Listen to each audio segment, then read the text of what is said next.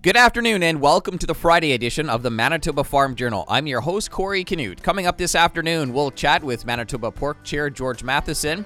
Also, you'll hear my conversation with Grain Growers of Canada Executive Director Aaron Gawryluk.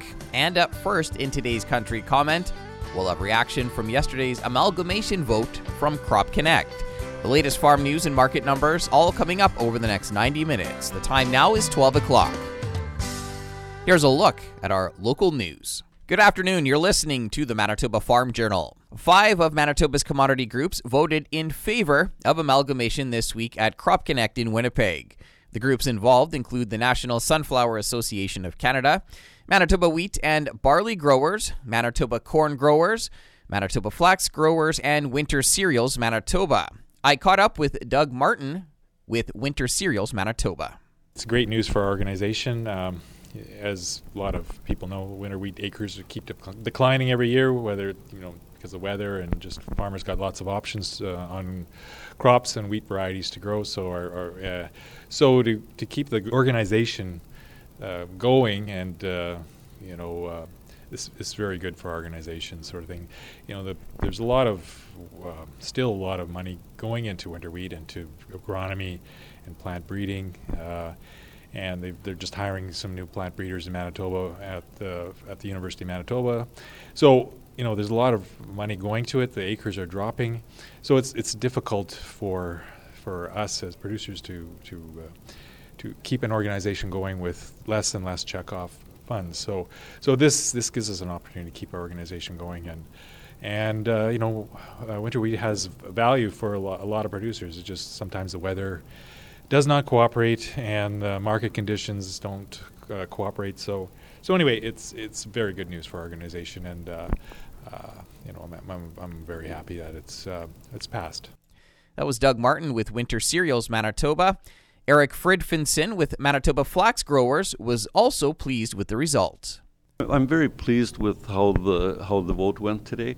We had very strong support in all of the organizations. It would have been concerning if we'd had any that were close or where there was serious concerns.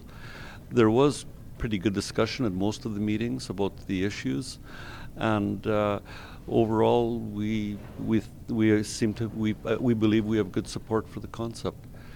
Now the job is going to be to move forward and integrate the organizations and start with with making our new structure work the best way it can for Manitoba farmers. How critical was this vote to pass, for your organization going forward here? Well, I think that for all of the small commodity groups, it was especially important because we just have been finding that we're spending too much of our resources just on administration.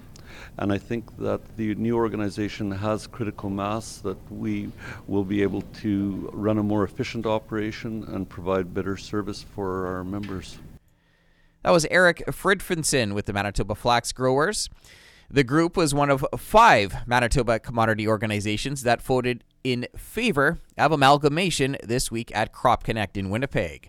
The new Manitoba Crop Alliance is set to become operational on August 1st. A look at what's happening in the markets this afternoon is coming up. Good afternoon, I'm Corey Canute. Manitoba farmers have voted in favor of amalgamation. All 5 Manitoba commodity groups involved approved the special resolution presented at this week's special meetings. Fred Gregg is with the Manitoba Wheat and Barley Growers Association. I think over the 5 years we've been at it, I think we've ended up with a governance model that is really going to best serve Manitoba producers. I think the key to it also is trying to engage younger producers who maybe don't have as much time or the fear or want to develop their skill set to serve on boards. So, personally, I'm really excited about that. The other groups involved in the merger are the National Sunflower Association of Canada, Manitoba Corn Growers, Winter Cereals Manitoba, and Manitoba Flax Growers. The new Manitoba Crop Alliance is set to become operational on August 1st. Results from the first of 3 studies being conducted on cattle transportation are being released. The results will be used by the Canadian Food Inspection Agency to potentially amend long-haul cattle transport regulations. While the cattle sector has been given another 2 years to study the impact, New CFIA regulations go into effect February 20th, reducing the time animals can be in transport without a rest break from 48 down to 36 hours. Dr. Karen Schwarzkopf-Jenswein with the Lethbridge Ag Canada Research Centre says the first study focusing on rest stops shows they had little to no effect on calves in good condition. And Manitoba Pork will be receiving funding from the federal government towards the development of a risk management strategy to help producers recover from potential disease outbreaks such as PED. The Pork Council will receive an investment of just over $482,000 towards the 2-year project. If successful, the risk management strategy could expand to incorporate pork sectors in other provinces. That was a look at today's Farm News. I'm Corey Canute.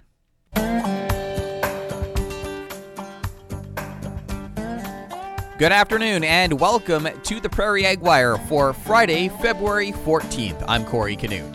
Coming up today, we'll chat with Grain Growers of Canada Executive Director Aaron Gawryluk. Grain Growers of Canada Executive Director Aaron Gawryluk was a guest speaker this week at Crop Connect in Winnipeg. She talked about the group's priorities heading into 2020. I think if I had to narrow it down to our top 3 priorities, consistently, this won't come as any surprise, access to our key markets internationally. But what we were talking about today, carbon tax, especially in light of, now we know in the province of Manitoba, corn growers are drying their corn, they're drying their grain every year. But I think the challenges that farmers are facing from across the country is giving us an opportunity to shine a light on the cost that the carbon tax has on farmers, especially during challenging times like this. And then, of course, we'll continue the conversation around the need for improved business risk management programs. Just going back to the carbon tax, you mentioned how recently there's been more progress than all of last year. Just talk about what's been happening lately. Yeah, it's been grain growers' position on the carbon tax since early 2019 that we wanted to see a broader exemption on all fuel used on farm. But I think it was the challenging harvest that we had. There wasn't a single farmer or a single region across the country that was immune, that I think allowed us to shine a light on the issue. And in so doing, now we've caught the attention of the Green Party, of the NDP, and of the Conservatives. And I think there's recognition to a certain extent from all 3 of those parties that something has to be done. In the upcoming week, I guess you'll be in Ottawa doing some lobbying there? It's our 3rd annual Grain Week, and this is a really exciting time because it means that we have farmer members from across the country coming to the nation's capital and lobbying policymakers.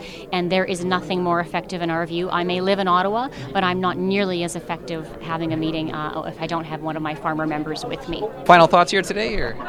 It's a fantastic conference and some good discussions. It's nice to be able to come to a provincial association like this, one of our members, and talk about some of the work that we're doing at the national level, and spend a couple of days getting some feedback from farmers. Are we on the right track? Is there anything else we should be talking about with our federal policymakers? That was Aaron Gawryluk. She's the Executive Director with Grain Growers of Canada.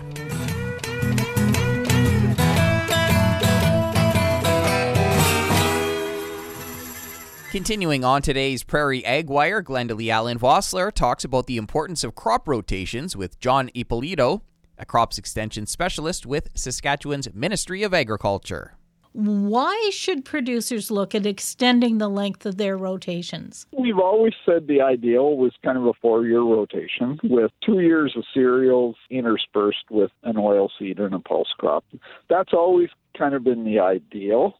What we've seen happen in recent history is, depending on which part of the province you're in, we've seen 2 to 3 year rotations with pulse crops in some locations, and very tight rotations with canola and cereals in other parts of the province. And what we're starting to see now is because of disease issues with those tighter rotations.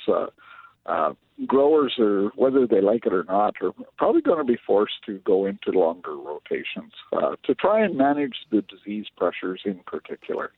I guess the 2 diseases in particular we're talking about is clubroot and canola, where we're strongly recommending a 3-year rotation is a minimum. 4 years is ideal between.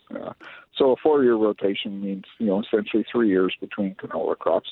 So that's kind of what we're really recommending on the clubroot side. The pulse crop root rots with Aphanomyces as one of the pathogens in particular we're recommending even a much longer rotation. That one pathogen seems to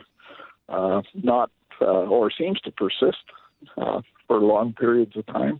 So we're actually to the point in fields where we know a Phantomyces to be present. We're now recommending 6 years between pulse crops, maybe as long as 8 in some locations. So it's really what we're recommending now is a response to plant diseases in particular. And when we are talking about extending these rotations, does some of the agronomic management that goes along with that change? I guess there's a whole bunch of factors that come into planning a crop rotation. So we have to, start paying more attention to things like residual herbicides. Every plant's kind of got its own water use characteristics. Some of them root deep, some of them root shallow. So we want to try and, in addition to mixing up crops, we want to try and mix up the crops to take advantage of that change in rooting pattern. Of course, pulses, one of the reasons we grow them is for nitrogen fixation. So, we're kind of having to give some of that up if we have to go to a 6-year rotation.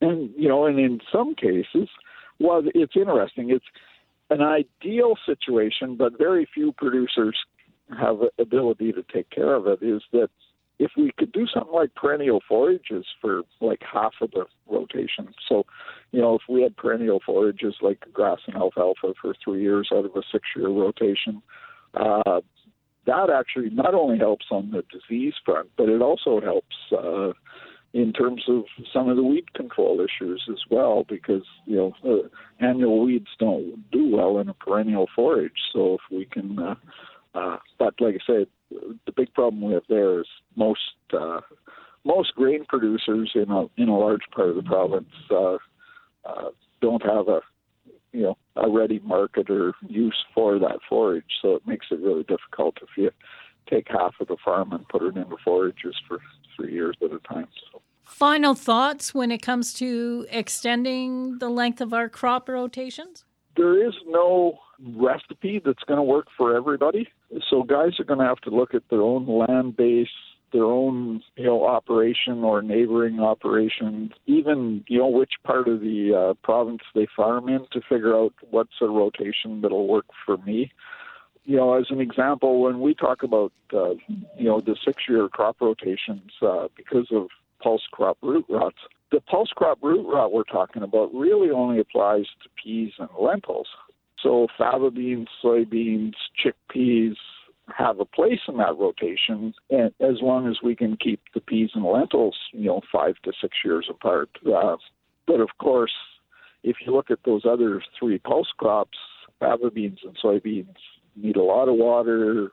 Chickpeas is probably almost on the other end of the spectrum. So the big take-home, I guess, in terms of planning these crop rotations is there's a whole bunch of, geographic location, land type, all of that stuff that has to come into the discussion. And unfortunately, there won't be, one recipe that this will work for everybody. I've been talking with John Ippolito. John is a crops extension specialist with the Ministry of Agriculture. For Golden West, I'm Glendalee Allen Vossler. Thanks, Glendalee. That's it for the Prairie Ag Wire for today. If you have any questions or opinions to share, send them to us by email to thefarmdesk@goldenwestradio.com. On behalf of Glendalee Allen Vossler, I'm Corey Canute. Thanks for listening and have a great afternoon. The Prairie Ag Wire will return next week on the Golden West Farm Network.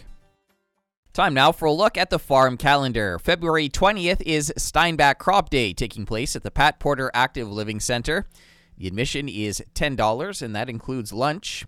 And Marmac Farms is hosting a bull sale starting at 1:30 on March 11th. You can go to marmacfarms.net for more information. You're listening to the Manitoba Farm Journal. Coming up in the next half hour, we'll chat with Manitoba Pork Chair George Matheson. We'll also have another look at our farm news for today. Right now, it's 1 o'clock. Continuing with the Manitoba Farm Journal here on this Friday afternoon, Manitoba Pork will be receiving funding from the federal government towards the development of a risk management strategy to help producers recover from potential disease outbreaks. The Pork Council will receive an investment of just over $482,000 towards the 2-year project. I got the details from Manitoba Pork Chair George Matheson. We're very pleased that the federal government gave us, it came to $482,000 to study an insurance product or develop an insurance product for hog producers in the case of animal loss. And, it's something I would, 10 years ago I would have said, I don't think we need it, but now especially with the higher prevalence of PED, which can be devastating to farms, I think it's something that if the premium is right for the amount of coverage a producer gets, I think producers will be very interested in it. So this money, just over $480,000 over 2 years, can you talk a bit about how that'll be used? Is it I guess, towards the development of this plan? Or? Yeah, and I'm not, definitely not an insurance expert, but yes, insurance, of course, can be complex, so it'll be invested in the development of an insurance product. I'm assuming to study the amount of risk and how much premium needs to be paid to cover that kind of risk, and what kind of risks can be covered by this program. The money that would flow then from the program, can you talk a bit about how that would be used? Let's say once the insurance product was in place, number one, I would hope that it would insure for loss of animals.